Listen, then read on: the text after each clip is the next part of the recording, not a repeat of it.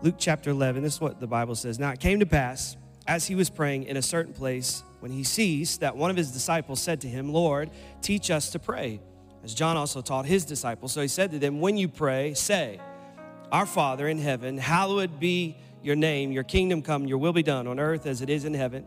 Give us this day our daily bread and forgive us our sins, for we also forgive everyone who is indebted to us. Do not lead us into temptation, but deliver us from the evil one. I'm going to ask you to go to Exodus chapter 3. Exodus chapter 3. Today's sermon title is Hallowed Be Thy Name. Hallowed be thy name. Literally just means holy is your name. One translation, or I guess commentary, many would call it, the Message Bible, says this in that line where it says, hallowed be thy name. It says this, it says, reveal who you are. Because everything that God is wrapped up in his name. And we're going to talk about that today. Exodus chapter 3, verse 1. The Bible says, Now Moses was tending the flock of Jethro's father-in-law, the priest of Midian. And he led the flock to the back of the desert and came to Oreb, the mountain of God. And the angel of the Lord appeared to him in a flame of fire from the midst of a bush. So he looked, and behold, the bush was burning with fire, but the bush was not consumed. See, this is how you can tell if God is calling you. Sometimes we get there, a fire gets lit, but it goes out and it doesn't come back. But when God lights a fire, it doesn't go out. It just keeps burning. And what's so amazing around it is it's burning so bright and so hot, but it's not burning the thing that it's burning. That's the crazy thing about this fire. And I even think that it applies even to the situation that Mark and Debbie are in, because this church came back 3 times to you guys. They came at first, and it was like, I'm not sure. The second time was like, I don't know if it's going to work out. And the third time it was like, this is a burning bush, and we cannot turn the other way. We have to look and see what God is saying. Now watch what Moses says. He says, I will turn aside and see this great sight, why the bush does not burn. I guess that's what you're going. That's why you're going. I got to see why this bush isn't burning. So when the Lord saw, he turned aside and looked, and God called him from the midst of the bush and said, Moses, Moses. He said, here I am. Then he said, do not draw near this place. Take your sandals off your feet, for the place where you stand is holy ground. Moreover, he said, I am the God of your father, the God of Abraham, the God of Isaac, the God of Jacob. And Moses hid his face, for he was afraid to look upon God. And the Lord said, I have surely seen the oppression of my people who are in Egypt, and have heard their cry because of their taskmasters. For I know their sorrows. Isn't this good news? Isn't this good news that God knows what's going on in your life and he hears your cry? Sometimes we cry out to God and we're waiting for God to respond to us, and God's actually talking to our Moses. He's actually talking to our deliverer. So don't get it twisted. When you don't think God isn't listening to you or responding to you, he might not be talking to you. He might be talking to your deliverer. You might not be able to deliver yourself. You might not be able to do anything about your situation, but he's raising up somebody who can do something about the thing that you're in. So he says, I hear their sorrows. I know their sorrows. I hear their cries. So I've come down to deliver them out of the hands of the Egyptians, and to bring them up from the land to a good land, to a land flowing with milk and honey, to a place of the Canaanites and the Hittites and the Amorites and the Perizzites and the Hivites and the Jebusites. Now therefore, behold, the cry of the children of Israel has come to me, and I've also seen the oppression which the Egyptians oppressed them with. Come now, therefore, I will send you to Pharaoh, that you may bring my people, the children of Israel, out of Egypt. But Moses said to God, who am I, that I should go to Pharaoh, and I should bring the children of Israel out of Egypt? So he said, I will certainly be with you, and this shall be a sign to you that I have sent you. When you have brought the people out of Egypt, you shall serve God on this mountain. Then said Moses to God, indeed, when I come to the children of Israel and say to them, the God of your fathers has sent me, and they say to me, what is his name? What shall I say to them? And God said to Moses, I am who I am. And he said, thus you shall say to the children of Israel, I am has sent me to you. Moreover, God said to Moses, thus you shall say to the children of Israel, the Lord God of your fathers, the God of Abraham, the God of Isaac, the God of Jacob has sent me to you. This is my name forever, and this is my memorial to all generations. Go and gather the elders of Israel together and say to them, the Lord God of your fathers, the God of Abraham, Isaac, and Jacob has appeared to me, saying, I have surely visited you, and I have seen what is done to you in Egypt. And I have said that I will bring you out of the affliction of Egypt to the land of all of those ites. Amen. I am that I am, the Lord. Amen. Father, we thank you for your word. Ask over these next few moments, you speak very clear to us. We give you glory and honor for who you are and what you're about to say. Use me for your glory. In Jesus' name I pray. Amen and amen. Hallowed be thy name. Holy is your name. Reveal who you are. Our Father in heaven, reveal who you are. Who should I say sent me? What is your name? Who are you? What is your name? I am that I am is who I am. And the Lord is my name.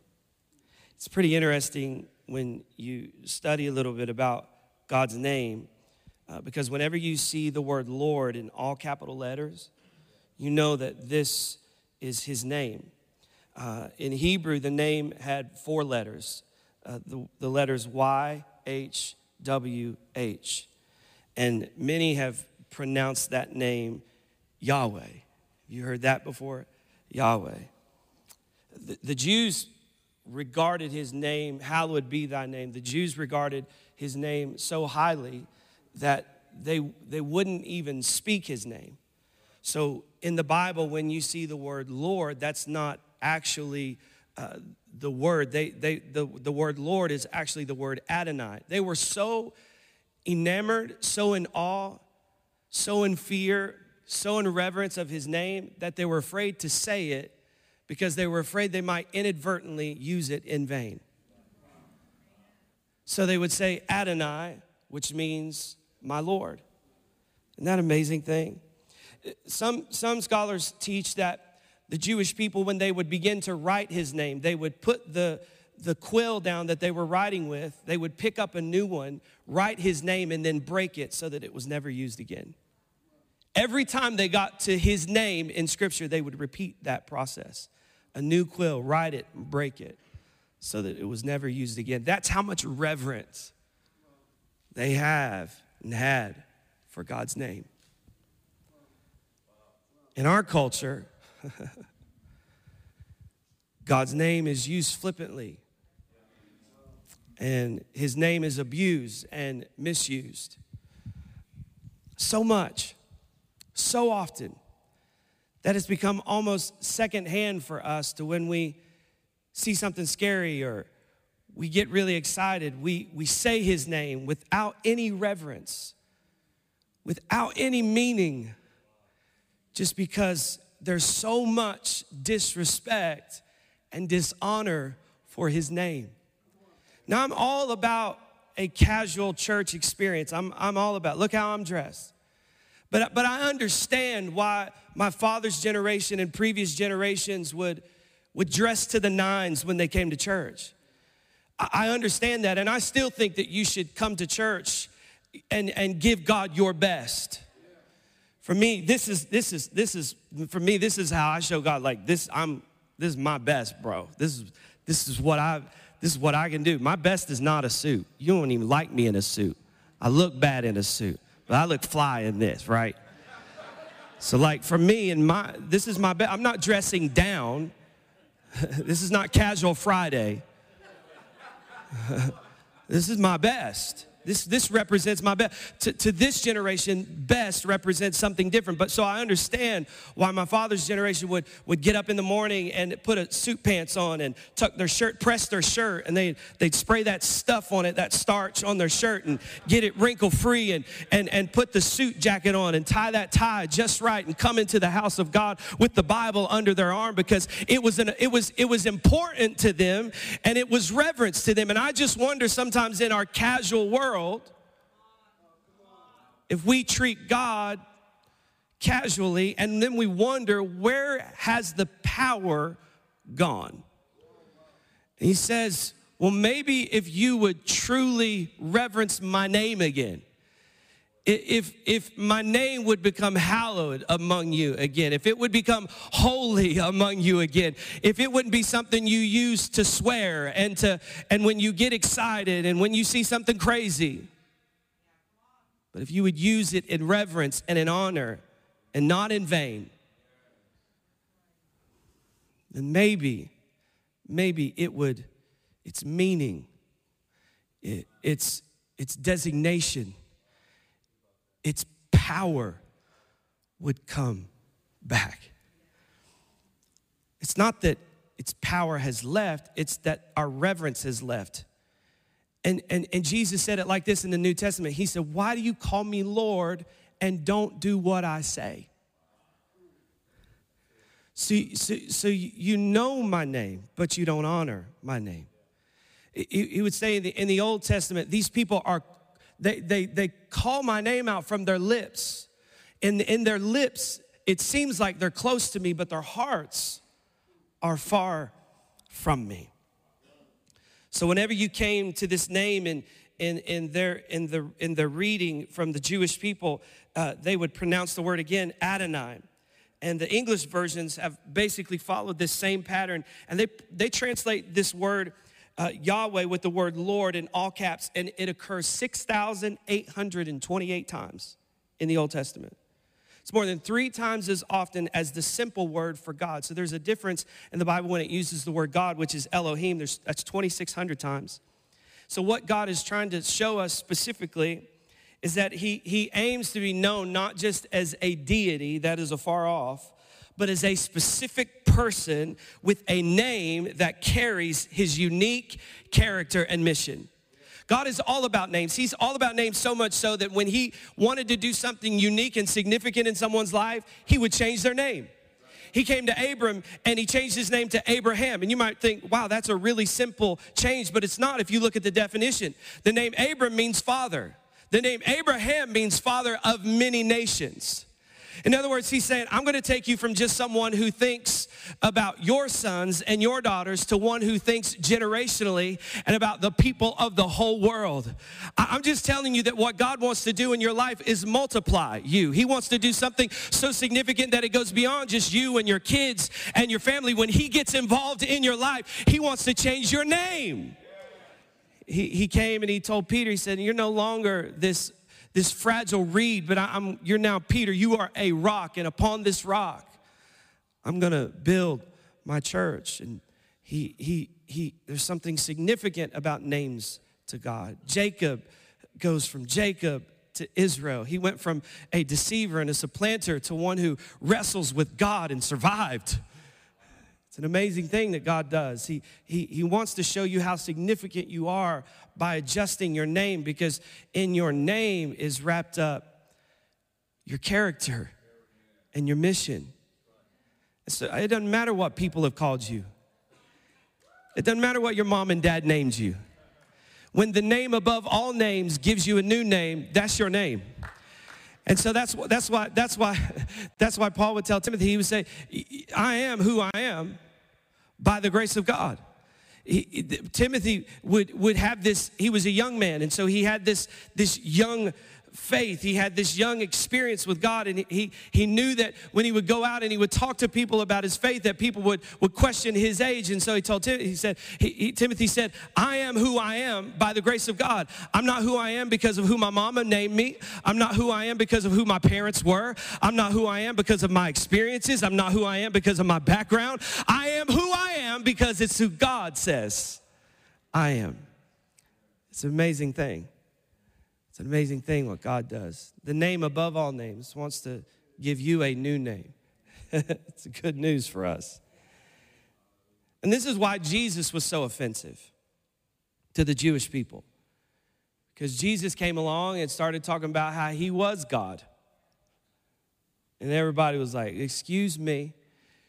They looked at him and said, bro, you're not even 50 years old yet. How can you be God? You're just a man. John chapter 8, 58, 59, Jesus said, very truly, I tell you, before Abraham was born, I am. And the Bible says immediately, they knew what he was trying to say. They knew he was saying he was God. He was the I am that God had declared himself to be to Moses. He said before Abraham was, he didn't say I was, he said I am, because he wanted them to know I am God. And the Bible teaches us that they knew exactly what he's talking about because immediately they picked up stones to throw at him and to kill him. But the I Am was able to hide himself and slip away from them. Only God can disappear in a crowd. John 10:30, the Bible says there, Jesus is talking and he says, I and the Father are one. And then they pick up stones to stone him again. And Jesus is like, why are you trying to stone me? All I'm saying to you is what my Father tells me to say. These are good things. They said, we are stoning you not for any good work. We are stoning you for blasphemy because you are a mere man who claims to be God. But Colossians 2:9 tells us that in Christ lives all the fullness of God in a human body. They couldn't make sense of it. They couldn't understand how this one God who says, I am the Lord God, and beside me there is no other.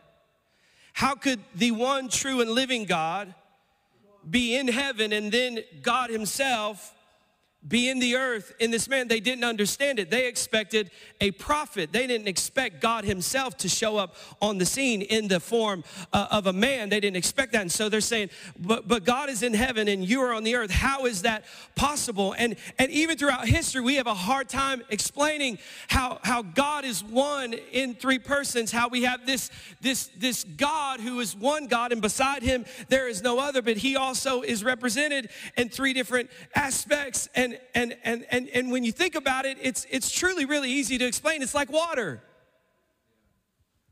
God is like water. Water has three forms.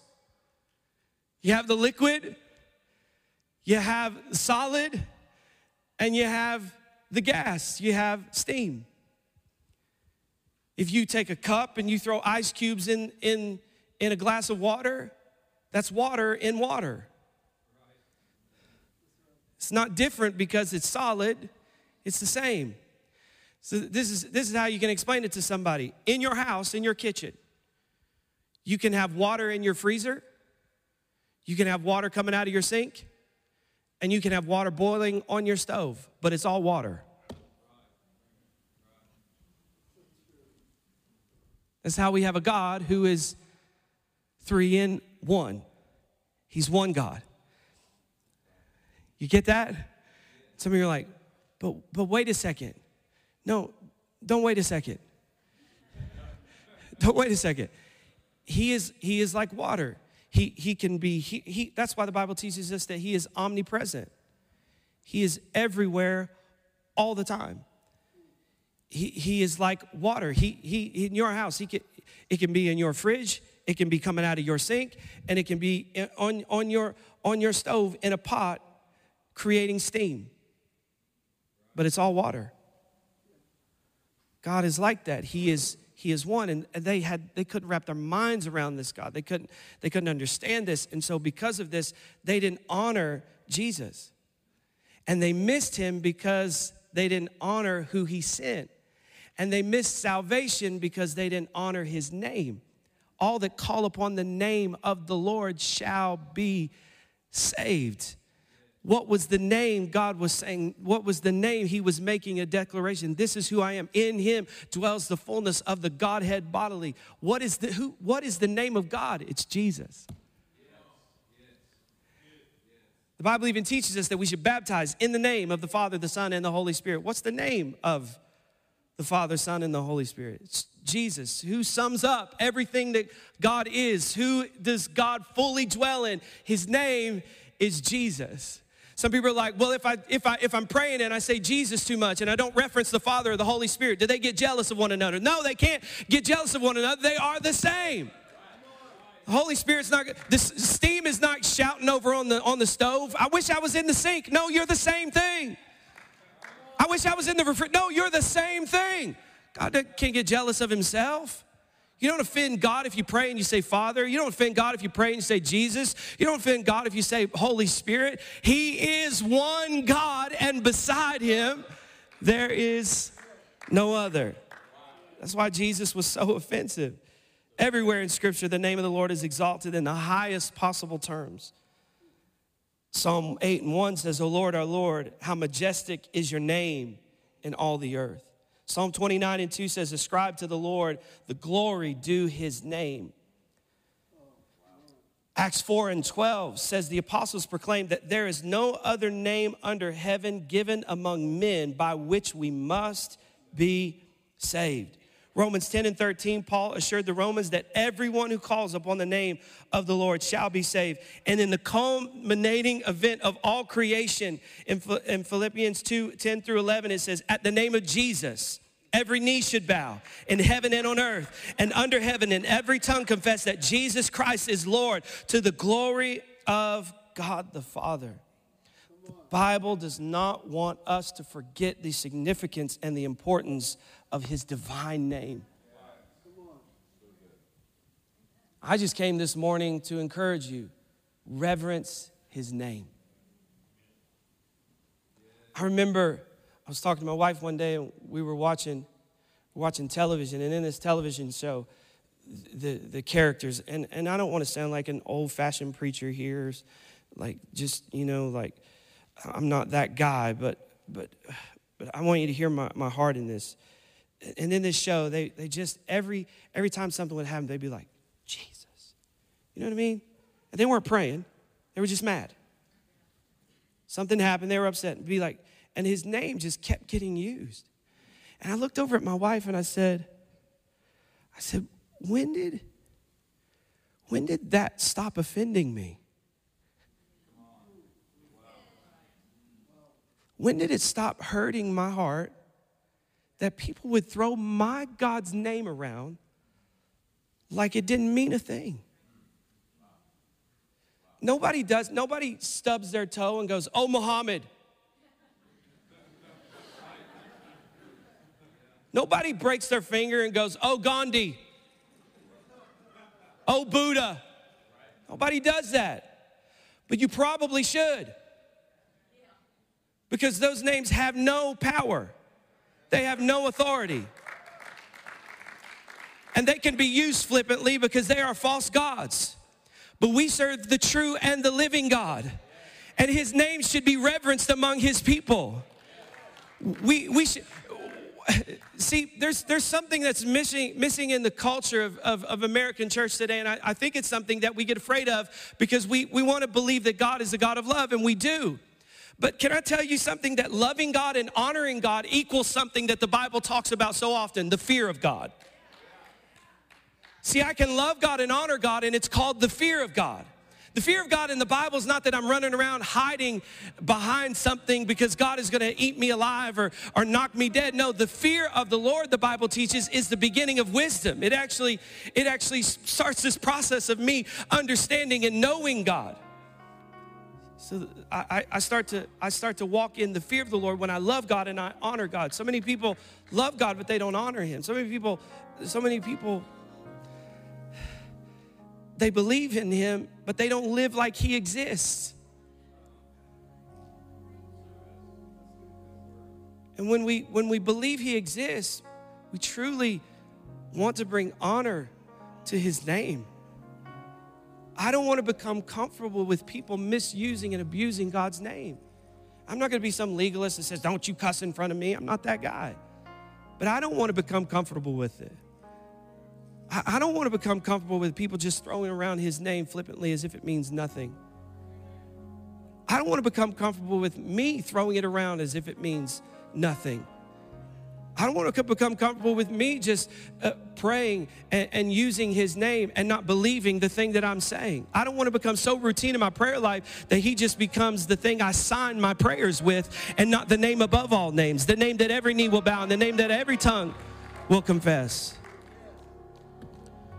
Proverbs 14:27 says, the fear of the Lord is a fountain of life, turning a person from the sound of death. Proverbs 22:4 says, true humility and the fear of the Lord lead to riches, honor, and long life. The greatest evidence of our faith is obedience. Remember I told you Luke 6:46 says, why do you call me Lord, but you don't even do what I say? When we don't honor his name, it shows up in a few places in our life. When we don't honor his name, we start to crave acceptance from other people. Because when I truly honor his name, then what people think about me doesn't matter to me. When I truly honor his name, it means I'm going to share my faith. If I don't honor and reverence his name, then I don't share my faith much, if at all. If I don't honor his name, then I'll rationalize sin in my life. If I don't honor his name, then I'll only turn to God when I need something from him. I'll only give when it's convenient. I'll only show up when it benefits me. Psalm 9 and 10 says, "Those who know your name trust in you." I wonder if a lack of trust on my part is very often connected to the fact that I don't truly know his name. Because it says if they know your name, they'll trust you. Some will trust in horses, some will trust in chariots, but we will trust in the name of the Lord our God. So he says to Moses, I am that I am. Tell them I am sent you. Because if you know anything about God and his name, he is everything you need him to be. He's a father to the fatherless. He's a home for the broken. He's a restorer of life. He's the giver of your breath. All power is in his name. All authority is in his name. He's the lily of the valley. He's the rose of Sharon. He's the bright and morning star. He's the Prince of Peace. He's the everlasting God. He's a great eternal wonder. His name is high and lifted up. He is to be honored and reverenced and praised. And I wonder if just in this room today, we can stand on our feet and throw our hands up in the air and just begin to call out his name.